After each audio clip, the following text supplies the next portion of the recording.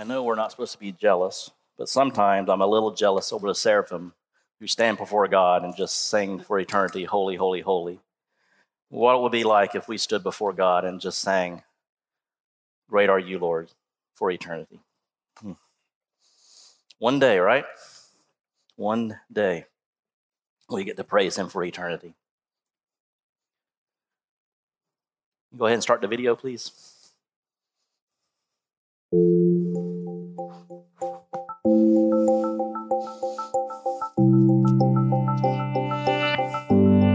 Historical figure? I don't know. I think he was just a person. I don't know. Just a normal person like us. He was a selfless person. I have no clue. He was a man. I think he was marketing genius because he got people to believe him. I don't think he's the son of God. I don't believe that at all. If David Copperfield was in the day of Jesus, he would be Jesus. I'm pretty sure he existed. I'm not gonna say that he didn't exist. He was God's son, but so was Gandhi, and so was Muhammad, and so was, we're all God's children. Jesus is someone I pray to. Well, Jesus is my Lord and Savior.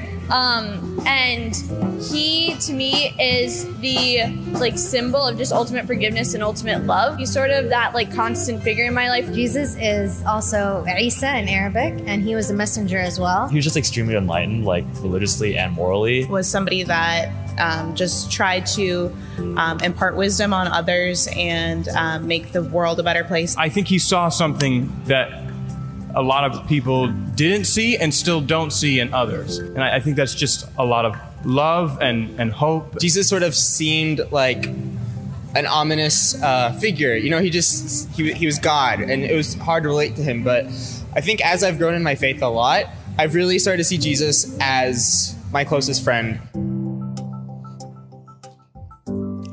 So who is Jesus? Tonight, we're going to listen in on a conversation between a man and Jesus. And like these people on the street in New York City, this man was struggling to know who Jesus was. And maybe, perhaps, some of you are as well. So tonight, we're going to look at John chapter 3, verses 1 through 21. And the title of the sermon is Nick at Night. Not Nickelodeon, but Nicodemus. Nick at night. And in this passage, we're going to see Christ is going to reveal his purpose here on earth. And the big idea that I want to leave you with tonight is really simple. God loved, God saved, God gave. It's the gospel message, right, in a nutshell. Luther in 1534 said that this passage that we're going to study tonight, he said this: this is one of the most magnificent passages to be found in the entire New Testament. And were it possible, worthy to be inscribed with golden letters into our hearts.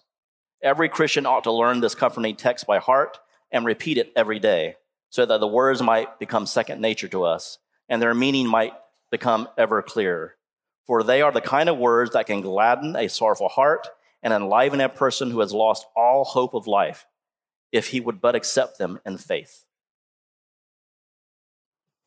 High praise for 21 verses, right? But we're going to see why Luther tonight, why he said these are the best passages in the New Testament, and why he said that they deserve to be inscribed in our hearts in gold. It is from this passage that we get the concept of being born again. And it links together what John the Baptist said in 1:33, John chapter 1, verse 33, that Jesus is the Lamb of God, and I am baptizing in water, but he's going to baptize in spirit. And it links that passage with Acts chapter 2, the Holy Spirit infilling the disciples on Pentecost. To be born again. We're going to see what that means. And in doing so, we're going to see just in this short conversation. I know sometimes we all feel like, if I could just be a fly on the wall in certain conversations, right? You always want to know what people are talking about. And just be that fly on the wall. Well, tonight we get to see that, this discussion between Nicodemus and Jesus. And from this passage, we're going to see that Jesus is going to upend the entire Jewish thought process. And we're going to see that his purpose is revealed. we're going to see that he's going to raise Jewish thought using Ezekiel passage we read earlier in 36. He's going to redefine Jewish stories, such as the one we saw in Numbers 21. And then we're going to see that Jesus is here to rescue both Jews and non-Jews.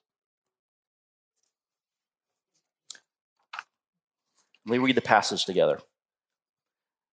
Starting in verse 1, chapter 3.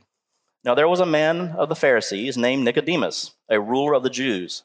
This man came to Jesus by night and said to him, Rabbi, we know that you are a teacher to come from God, for no one can do these signs that you do unless God is with him. And Jesus answered him, Truly, truly, I say to you, unless one is born again, he cannot see the kingdom of God. And Nicodemus said to him, How can a man be born when he is old? Can he enter a second time into his mother's womb and be born? And Jesus answered, Truly, truly, I say to you, unless one is born of water and the Spirit, he cannot enter the kingdom of God. That which is born of the flesh is flesh, and that which is born of the Spirit is spirit. Do not marvel that I said to you, you must be born again. The wind blows where it wishes, and you hear its sound, but you do not know where it comes from or where it goes. So it is with everyone who is born in the Spirit. Nicodemus said to him, How can these things be? And Jesus answered him, Are you the teacher of Israel, and yet you do not understand these things? Truly, truly, I say to you, we speak of what we know and bear witness to what we have seen, but you do not receive our testimony. If I have told you earthly things and you do not believe, how can you believe if I tell you of heavenly things? No one has ascended into heaven except he who descended from heaven, the Son of Man. And as Moses lifted up the serpent in the wilderness, so must the Son of Man be lifted up, that whoever believes in him may have eternal life. For God so loved the world that he gave his only Son, that whoever believes in him should not perish but have eternal life. For God did not send his Son into the world to condemn the world, but in order that the world might be saved through him. Whoever believes in him is not condemned, but whoever does not believe is condemned already, because he has not believed in the name of the only Son of God. And this is the judgment. The light has come into the world, and people love the darkness rather than the light because their works were evil. For everyone who does wicked things hates the light and does not come to the light, lest the works should be exposed. But whoever does what is true comes to the light, so that it may be clearly seen that his works have been carried out in God. May God bless the reading of his word. So start off with, who is this character? Who is Nick? Who is Nicodemus? Despite how he's portrayed in some movies and things like that, we actually know very little about him. He's only found here in John's Gospel, nowhere else in the New Testament, and he's only found in 3 chapters, here in chapter 3, in chapter 7, and later in chapter 19. We do have some Jewish genealogy that says that that between about 200 BC to about 200 AD, there were only 3 people in the Jewish lineage that were named Nicodemus, and all 3 of them came from the same family, the Gurion family, who were very wealthy. They were all upper-class Pharisees and in social class and so forth. So one of these could be Nicodemus. We know that he is wealthy, right? We know in chapter 19 he comes and he gives 75 to 100 pounds of myrrh and aloe at Jesus' burial, which in today's money is about $300,000. Okay? It's about the size of a hay bale of aloe and myrrh that he used. I mean, he was wealthy and he had that social status, and that he was willing to do that for Jesus. We know somewhere else in the Bible that he was not only a Pharisee, that was shown here, but later in chapter 7 it shows he's a member of the Sanhedrin, the member of the 70 that ruled the Jewish sect. And the question always is, after this discussion with Jesus, does Nicodemus become a believer? We don't know for certain, but we do know in chapter 7 that he speaks up for Jesus, saying that this trial that we're doing on Jesus, it's not right. Jesus needs to speak for himself. And then in chapter 19, we see them. He comes and partners with Joseph Arimathea, right, and helps bury Jesus because of who Jesus was. He gives him a royal burial. He was in a rich man's tomb with a royal amount of myrrh and aloe for his burial. So he has this royal burial. So some would say you can see the progression of Nicodemus, that yes, he finally believed, and then at the very end he said, okay, Jesus is my Savior, he's died, and I'm going to show my belief by giving him this burial. We don't know for sure, though. And then we see him coming at night. And there's lots of myths and things about why he came at night. We don't know why he came at night, right? There's many possibilities. Remember, this is right after Jesus is cleansing the temple and doing these other signs. And so maybe he's just curious, right? He's seeking Jesus out and saying, yeah, who are you? You're doing these things, right? You sit there and make a whip and you get us all out of the temple grounds and then you're doing all these signs. Who in the world are you? Or maybe it was some sort of immediacy because, as being part of the Sanhedrin, he was in charge of making sure that there were no heresies going on, right? So he said, I need to go see this man that's doing all this and upending things and creating all this turmoil. Or maybe just because of his social and political religious class, he just didn't want to be seen, and so he goes at night. Or maybe this was just the only time Jesus was not surrounded by crowds. Okay? Could have been any one of those things or a combination. We just don't know.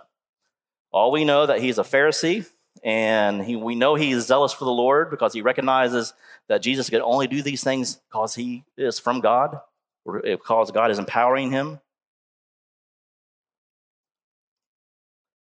John 1:9 reminded us that Jesus is the light. And here we have this man Nicodemus who's coming at night. He's in spiritual darkness. And he's drawn to Jesus like a moth to the light, right? Jesus is the light. Nicodemus is drawn to him. Don't know what the motivation of the heart is, but he's there. He's coming to Jesus in the middle of the night. And then we get to listen to this conversation. That is just going to entirely change the entire Jewish thought process. So when I say that Jesus raises Jewish thought, I don't mean raises or lifted up. I mean raises, R-A-Z-E, that he completely destroys all Jewish thought and philosophy.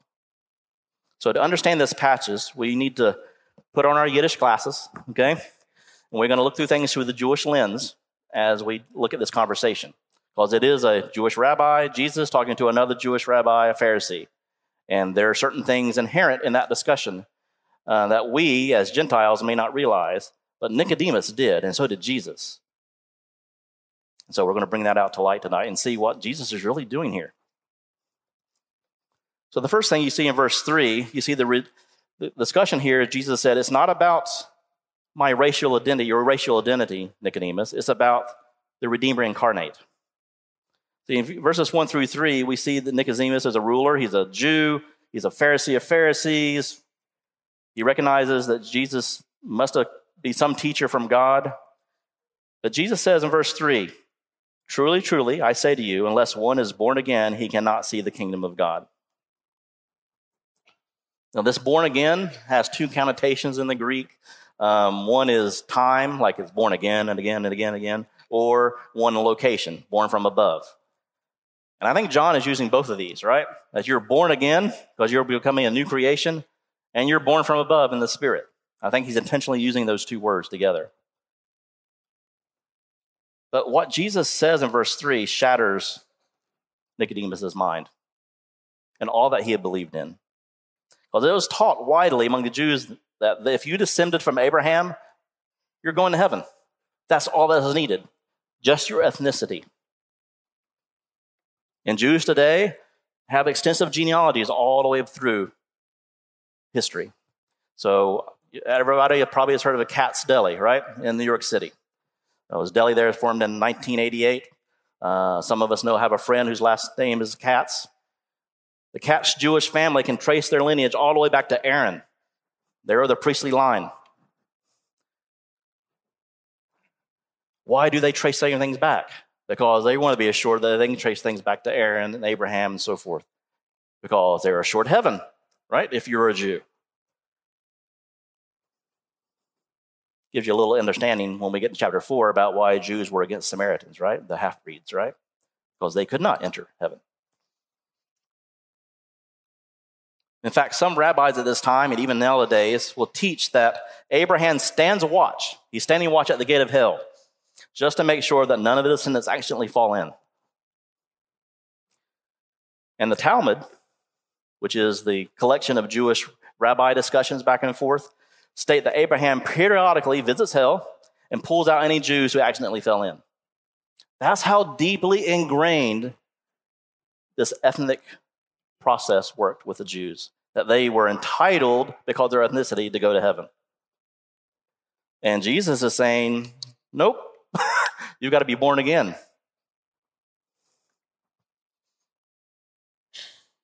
See, most of the Jews at that time were looking for the Messiah to bring in a new world, right?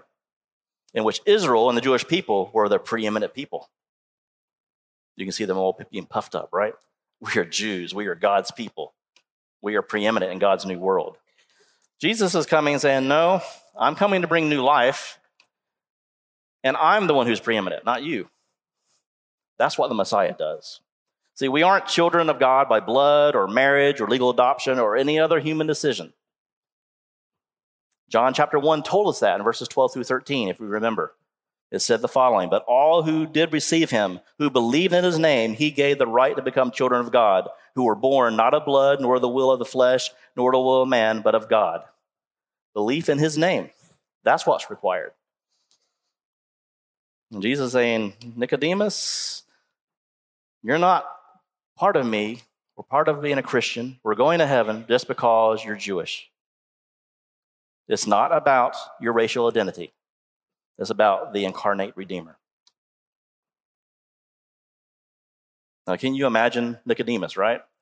Thinking about this, like, that's against everything that he's learned, right? Everything that he even teaches. And we get to verse 4 and 6, and we see that Jesus tells him, Nicodemus, let me go further. It's not about rebirth. I mean, Israel, it's about rebirth, but it's not about reformation. The Jews wanted reformation in thought. They wanted people to be reformed. And Jesus said, no, I don't want you to just renew your mind. I want you to renew your whole identity. You're to be reborn into a new creation. The Old Testament is replete with verses that talk about the new covenant. And these passages, like the one we read in Ezekiel earlier this evening, make three promises to Israel. One, the gathering of Israel will come together. I will take you from the nations and bring you from all the countries and bring you together. So he would gather Israel. Number two, he would cleanse and create a spiritual transformation with God's people. And three, the reign of Messiah over Israel and the whole world will occur. The Jews were waiting for those three things because those three promises are throughout the Old Testament. And that's what the Pharisees are looking for. Now, at this time of the day, in the first century, the Jewish thought was that the first two things already occurred, that God had brought already the people back from captivity from Babylon. Okay, so he had restored Israel, he brought them back together, so check box number one.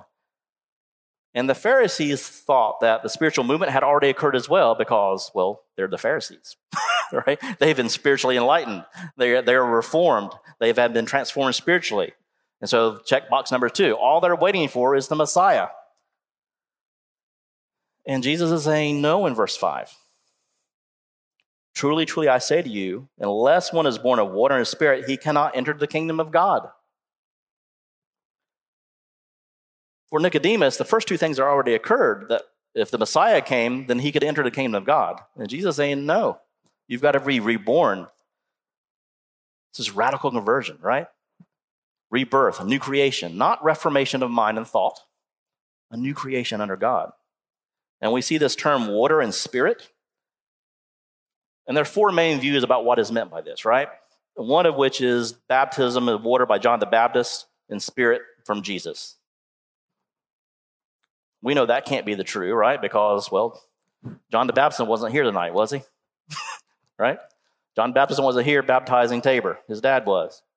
Okay? So it can't mean that. Maybe the water means Christian baptism, and then we get spiritual regeneration. Acts 2:38 tells us that's not true. Or maybe it's a natural birth and spiritual regeneration. Pointing back to verse 6, and Nicodemus is saying, can I be born again from my mother's womb? And that's not what Jesus is talking about either. He's talking about spiritual regeneration or rebirth alone. He's pointing back to Ezekiel chapter 36 and pointing back to Genesis chapter 1, verse 2. And Nicodemus would have realized that in his Pharisaic mind. When you say the words water and spirit together, he automatically would go to Genesis chapter 1, verse 2. The spirit hovered over the water. And what was God doing there? Making a new creation. What was he doing in verse 36? He was giving water and spirit. He was doing purification and regeneration together. A new creation. That's what Nicodemus would have realized was happening, what Jesus was telling him to do. That this is what's happening. And this term, this water and spirit, we do this nowadays. It's a fancy grammatical word that I won't tell you, but it means in Greek, one for two. And so water and spirit are talking about the same thing. Shakespeare did this a lot in his poetry, right? He's known for doing that. We do it today when we say, my boys are rough and tough. Okay? And they are. Okay? Those both words mean the same thing. Two words for one description. Or when we, in our Christianese, say, let's pray and ask God. Well, they're the same thing. I'm communicating with God, right? Two for one. Well, that's what Jesus is doing here with water and spirit. It's pointing to our spiritual regeneration, our rebirth. So the best way to read this passage is through this Jewish mindset. And Nicodemus realized that, right? He understands Jewish purification. And Jewish purification had two forms, right? It had just washing of the hands with a cup of water. We saw that in Leviticus when we studied it together. It also has complete immersion, like we do with baptism, right? Completely immerse yourself and come up purified.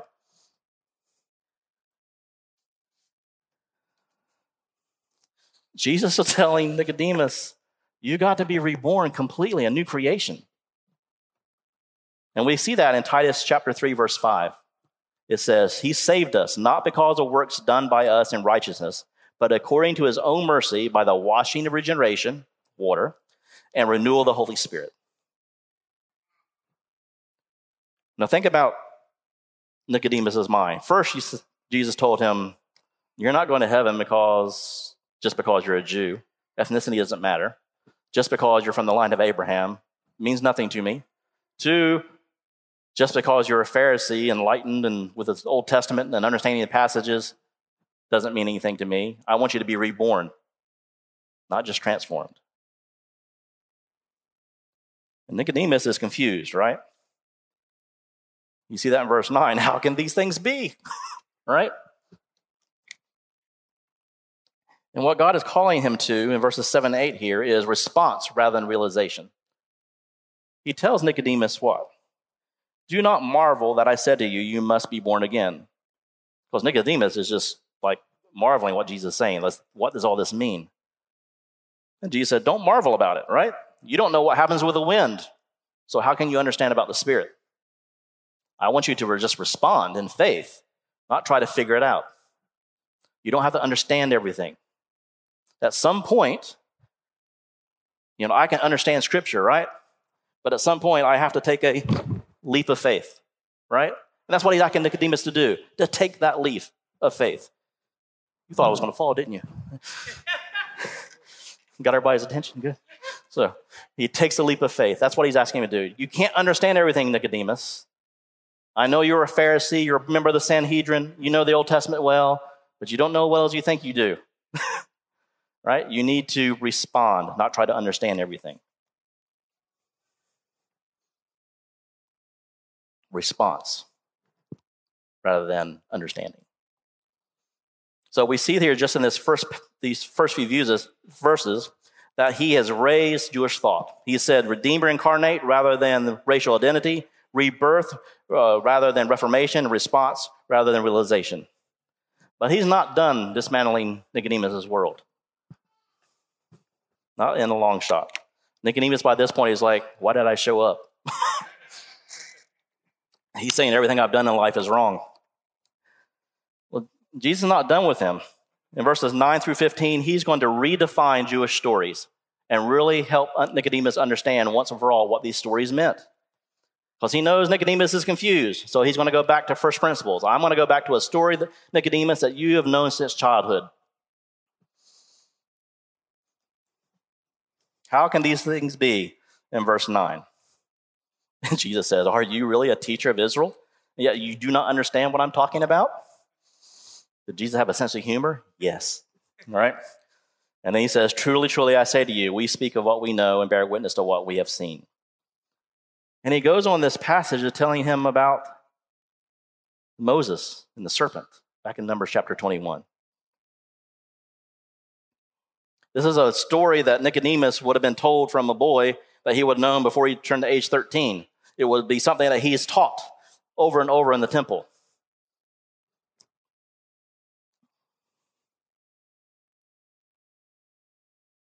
But he's confused, right? He can't correct his thinking. Jesus has just dismantled everything so far, and he's like, I can't understand what you're talking about. What does this spiritual transformation mean? And Jesus said, well, I know you're confused, but you should be familiar with the Old Testament, so let's go back to a story you understand. And one commentator said, Nicodemus at this point has failed to grasp the teaching about the new birth when it was presented to him in terms that are drawn from Ezekiel's prophecy that we read together. Now it's presented to him in means of an object lesson from a story which he had been familiar with. So we read the passage earlier. People of Israel are complaining, right? Why did we leave Egypt? We're just going around in the desert. It's hot out here. I'm thirsty. All I have to eat is this manna that you gave us. Manna for breakfast, manna for lunch, manna for dinner. And they start complaining. And God judges them for their complaint, right? And sends these fiery serpents to bite them, and they die. He also gives them a way to repent.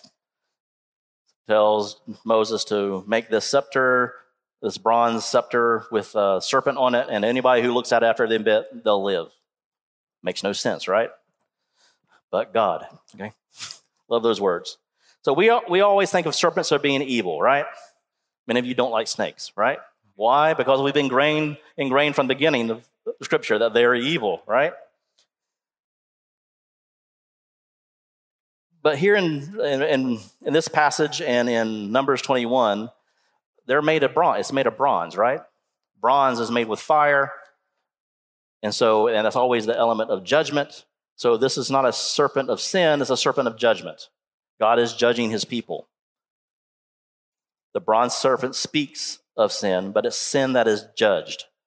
What did the people sin against? Contentment against God, right? They were just belly aching. They weren't content that God was feeding them every day, that He was taking care of them, right? He literally had just given water out of a rock just before this. He is feeding them manna, but yet they're complaining. So He judges them. The bronze serpent is a picture of sin judged and dealt with. And notice what the people were saved by doing, right? All they had to do was what? Look at it. They didn't do anything else. They just had to look towards that bronze element. They had to trust that something was going to happen, that God was going to save them if they just looked at it. They had to have that faith. There's nothing they could do, right? They couldn't build a little border, keep themselves away from snakes. They couldn't go kill the snakes, right? All they had to do was look at that bronze serpent on the pole and believe. Isaiah 45:22 comes to mind. Look to me and be saved, all you ends of the earth, for I am God and there is no other. God asks us to do the same thing, right? Jesus took our sin and it was lifted up and bore on the cross. Jesus is telling Nicodemus, that story, yes, it happened to Moses and Israel, but it's really it's foreshadowing what's going to happen to me. I am going to be lifted up, sin judged. Your sin, Nicodemus. My sin, Charles. Your sin out there. And it will be judged. He's lifted up in crucifixion, lifted up in His ascension.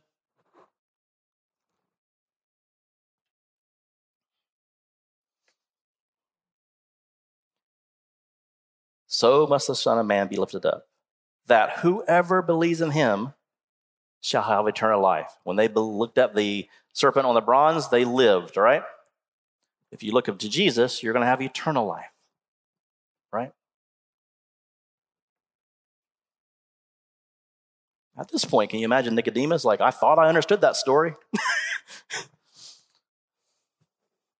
But now you're telling me No, I didn't understand it. My complete Jewish thought was wrong, and now my understanding of this Old Testament passage is wrong.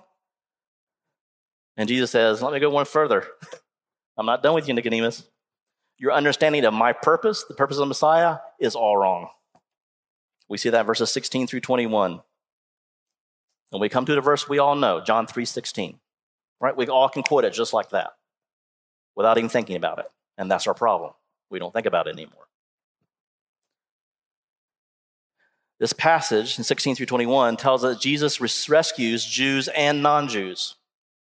It's not exclusive to just Nicodemus and the Pharisees.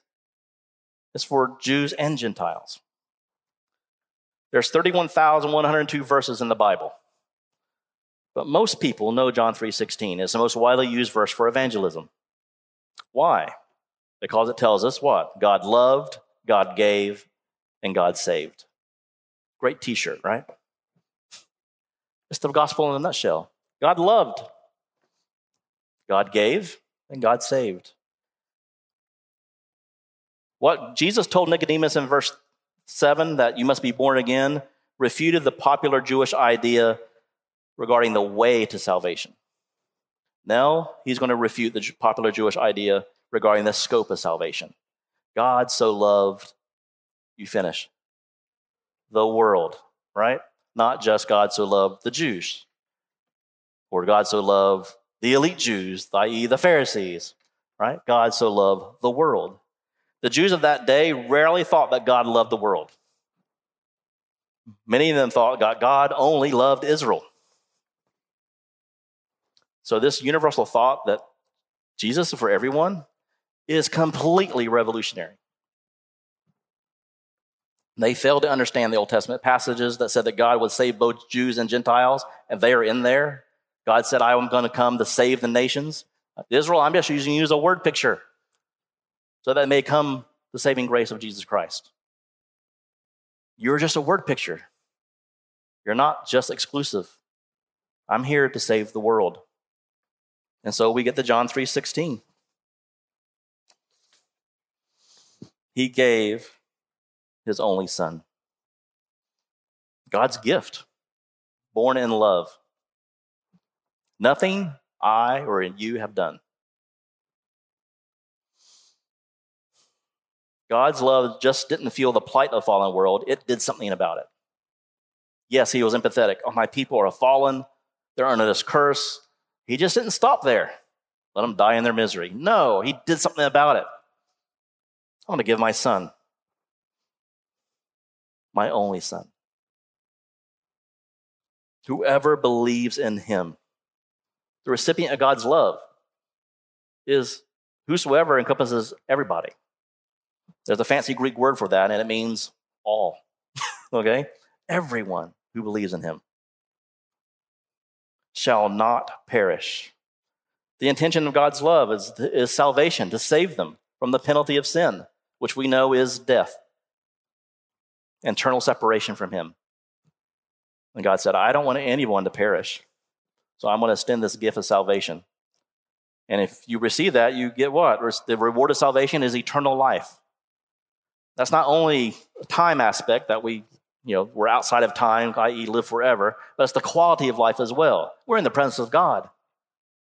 No more sin, no more pain, no more cancer, no more heart problems, nothing. No more curse, no more sin. In verses 17 through 21, for God did not send his son into the world to condemn the world. No, he sent him to save us the first time. When Jesus comes back, though, he comes back as judge. Verse 18, whoever believes in him is not condemned, but whoever does not believe is condemned already. The reproach and result of sin. Now, I know there's a significant issue, right, with those who do not believe. Are we talking about people who never had the opportunity to hear the gospel? And that's an important question. And Paul addresses that in Romans 1 and 2. Okay? That's not what's being addressed here. Jesus is talking about individuals who have heard the gospel message from him. It's focused on those who encountered him there. The Pharisees, the Jewish leaders have heard his message. But what did they do? Verse 19, and this is the judgment. The light has come into the world. Jesus is here. And the people loved the darkness rather than the light because their works were evil. Jesus explained that what keeps people from faith and rescuing him is the darkness, is evil, their love for evil. They would love darkness rather than the love of God. It's hard to wrap our minds around that, but such were some of we, right? We were there. I loved my sin more than I loved God until God broke me of that. And I responded to turn away from that.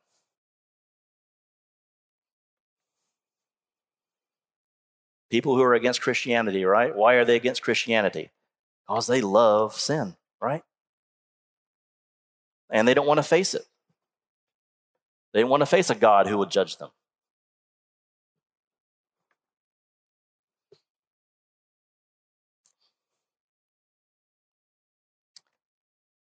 Jesus, with a short conversation with Nicodemus at night, dismantled completely Jewish thought and all human philosophies. It's a radical yet simple message. God loved, God gave, God saved. It's simple to understand. Children can understand it. Senior saints can understand it. But it's completely radical, right? It's a radical to Jewish thought then. It's radical to humanity now. And Christ's purpose is revealed in this conversation. He is the Messiah, the Savior for everyone. And we are made a new creation if we believe in him. And I see, as I prayed through this week, I see 3 applications for us at the church. And these applications are each based on the person in the day's passage. One on John, based on John, the author, one based on Nicodemus, and one based on Jesus. So the one based on John first. You saw in this video, people in the streets of New York City were asked who Jesus was. And obviously incorrect responses, right? They have no idea who Jesus was. My question to you is, could you explain that to them? Can you explain who Jesus is? Can you proclaim the gospel message? Can you articulate the gospel message? We are commanded to, right? We're commanded to verbally share it. That's what evangelism is. Evangel means good, sharing the good news. We're supposed to have a life that has the wonderful testimony of Jesus Christ, right? Our life is supposed to be a sweet aroma to God. But lifestyle evangelism, whatever that term means, is not enough, right? God says, I want you to verbally share the gospel message. So can you articulate to those people in New York City? Can you share the gospel message? Can you share the good news? One verse I'll start with maybe is John 3:16, really understanding what that verse is talking about. Or I'm going to break a rule. Every preacher is told not to have the people turn to another passage. But I'm going to break the rule because my preaching professor is not here. So I'm going to turn to 1 Corinthians chapter 15, verses 3 through 6. 1 Corinthians chapter 15, verses 3 through 6. This is another passage where the gospel message is presented very succinctly. Paul says, for I delivered to you as of first importance what I also received, that Christ died for our sins in accordance with the Scriptures, that he was buried, and that he was raised on the 3rd day in accordance with the Scriptures, and that he appeared to Cephas, then to 12, then he appeared to more than 500 brothers at one time, most of whom are still alive, though some have fallen asleep. Then he appeared to James, then all the apostles, and so forth. Here's the message, right? Jesus died, he was buried, and he was resurrected. And you see here, Paul is saying that he received the gospel, right?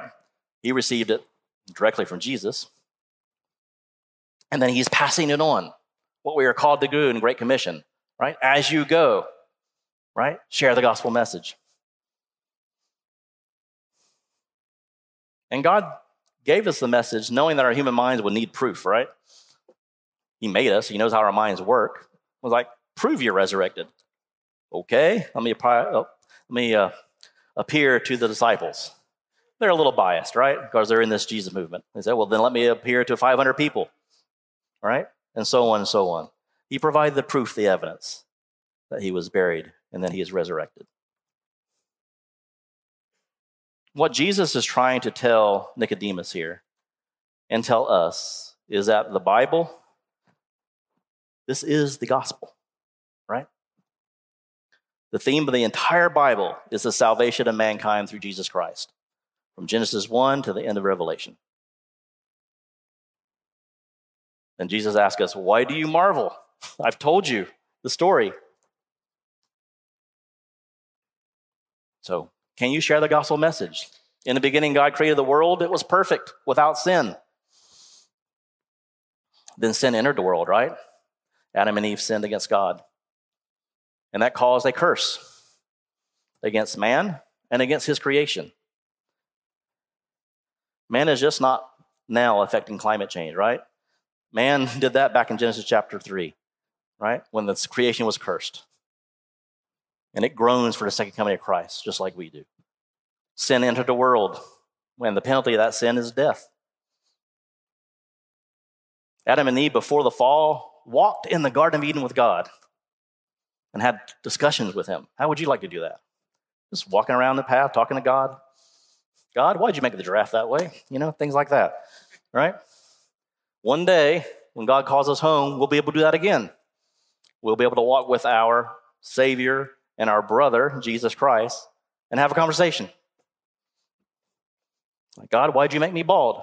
Yeah. And he's going to say, did it matter? And I said, no, not really, right? Not going to have those discussions, right? They're going to be meaningless the time we see Jesus face to face. But it's fun to think about things now, right?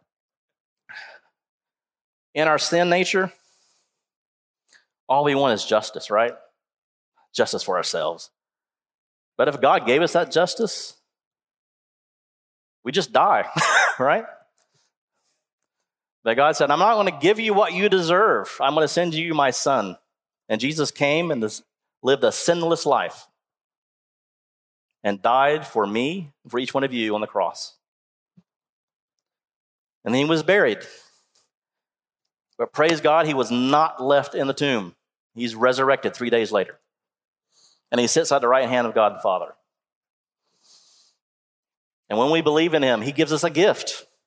We already have the gift of salvation, but he gives us a gift, his Holy Spirit, part of the Trinity, to live inside of us, to empower us, to teach us, to guide us. And then one day he's going to call us home. I am no longer separated from God because of my sin, because Jesus has taken that away. We have been justified. We are free of the penalty of sin. And right now, I'm free of the power of sin. I'm going through the process of sanctification, like those of you who have believed in Jesus Christ. And then one day, I'm going to be free of the presence of sin. I will have a glorified body. I look forward to that day. But can you share that gospel message with somebody? Second question, as I reflect on Nicodemus. I want to stick my finger in your lemonade on this one, right? I don't have any person in mind. I'm not trying to judge anybody at all, but this is something God has just put in my heart. If you don't like what I'm going to say, you can talk to the chair of the complaint committee. It's the Holy Spirit, okay? So my question is this. Are you a Christian or are you merely religious? Because Nicodemus was religious, right? But he was not a believer in Christ. He was not following him. He did not know him. He did not abide in him. Now, we are in the Bible Belt. But we are surrounded by nominal Christians. And I don't even like that phrase, nominal, right? It doesn't mean anything. It's an oxymoron, right? You just can't be part of a Christian, right? You're either a new creation and obedient, or you're not. God was digital before we were, right? You're either believer or unbeliever. You're either wheat or tares. You're sheep or goats. Unbeliever, believer. You're condemned to death or redeemed. That's all there is, black and white, to God. But let's just go with its nominal Christian theme, because you see it all in culture. The last Barna survey, which was done recently, said the vast majority of American adults, 69%, self-identify as Christian, but only 9% actually have a biblical worldview and practice that. That's a low number, right? that are actually practicing God's word or have that biblical view in mind.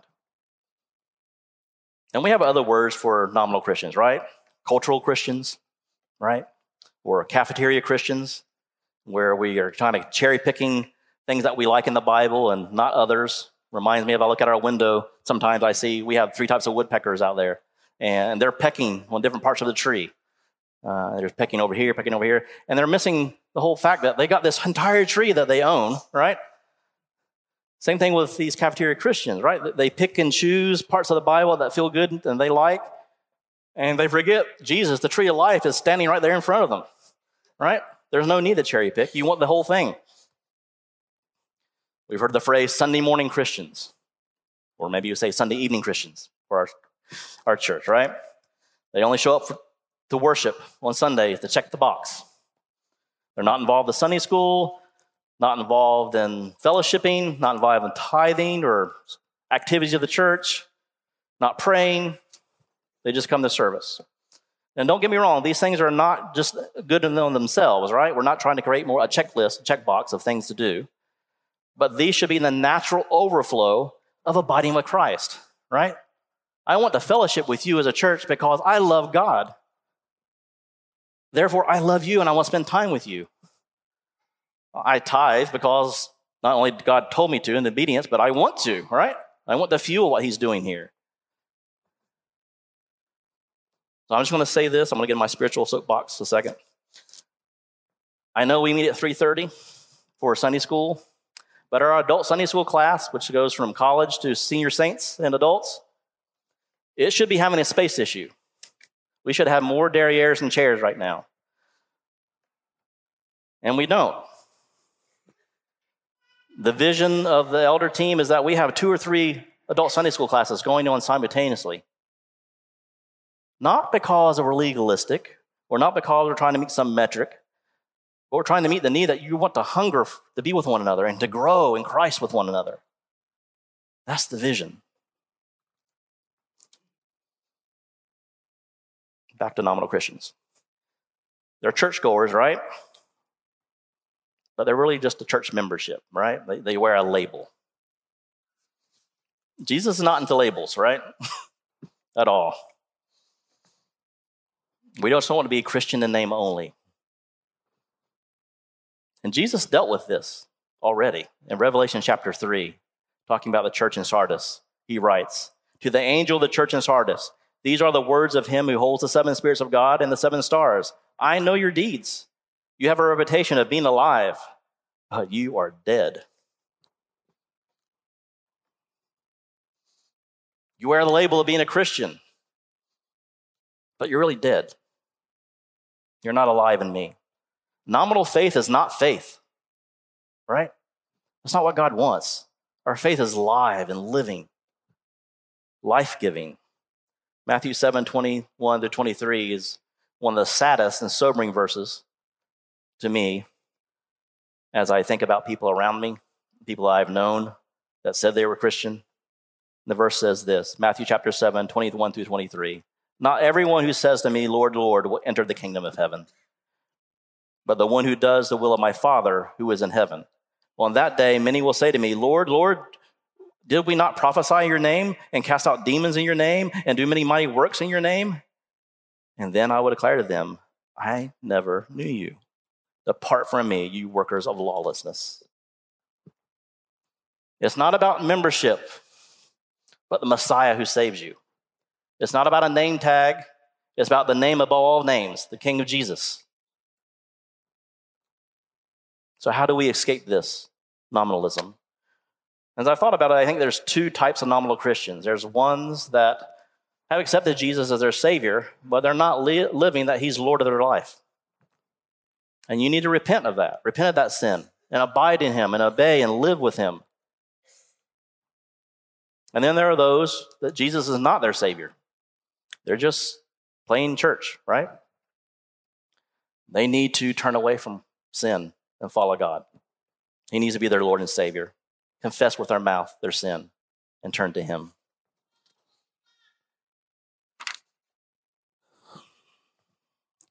Our church mission is, right? You all know it. Unifying, growing, and serving others for the purpose of proclaiming Christ. Our church mission is not creating nominal Christians. We are not growing a Sardis church full of dead people. That is not our mission. So tonight, if Jesus is not your Savior, turn from your sin and ask him to be your Savior. If he is your Savior, but you're not living your life that he is your Lord, repent of that and let him be Lord of your life completely. Last application as I look at Jesus. My question to you is, are you ready? Are you ready for a movement of God? Are you ready to respond to his will? This was nighttime when Nicodemus came. But Jesus didn't say, Nick, I'm tired. Why are you coming bothering me? I just drove you all out of the temple, but you're at my doorstep at night. Just go away. Jesus didn't do that. He was ready to do God's will. He was ready to do his Father's will. Are you ready for God, what God wants to do through you in this church? Do you have that expectant faith? I do. I sense God is up to something, right? We just witnessed one baptism, and we have another one I know in March. That's 2. Last year we had 0. God is up to something, right? I've heard several of you share your stories of you sharing the gospel with people, and that's exciting. It shall continue, right? God is up to something. I don't know what he's up to. I just know it is. It's not a bad enchilada I ate last night. I just know God is up to something, okay? But are you ready? Do you have that expectant faith? If I was in Narnia, I would say Aslan is on the move, right? God is here among us, and he's working.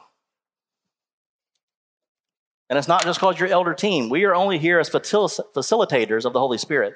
This is the Holy Spirit's church, right? It's the one that's actively moving here. We just help facilitate that activity. Revival of Bryan, revival of Beeson Street, revival of this church. It begins where you're sitting. Personal revival. Begins with me. Begins with each one of you. So I'm going to ask you to search your heart and remove anything that is quenching the Spirit. Are you ready? Is there anything separating you from God? Are you actually praying for this church? Are you expectant of what he's going to be doing? I am. I want you to be as well. So church, it's time to do business with God. I've called us, including me, to consider 4 things tonight in these applications. First, are you prepared to share a gospel message? If not, ask God to give you the boldness to speak about that, about what you love most. Ask God to give you the hunger to memorize scripture so you're prepared to share those verses.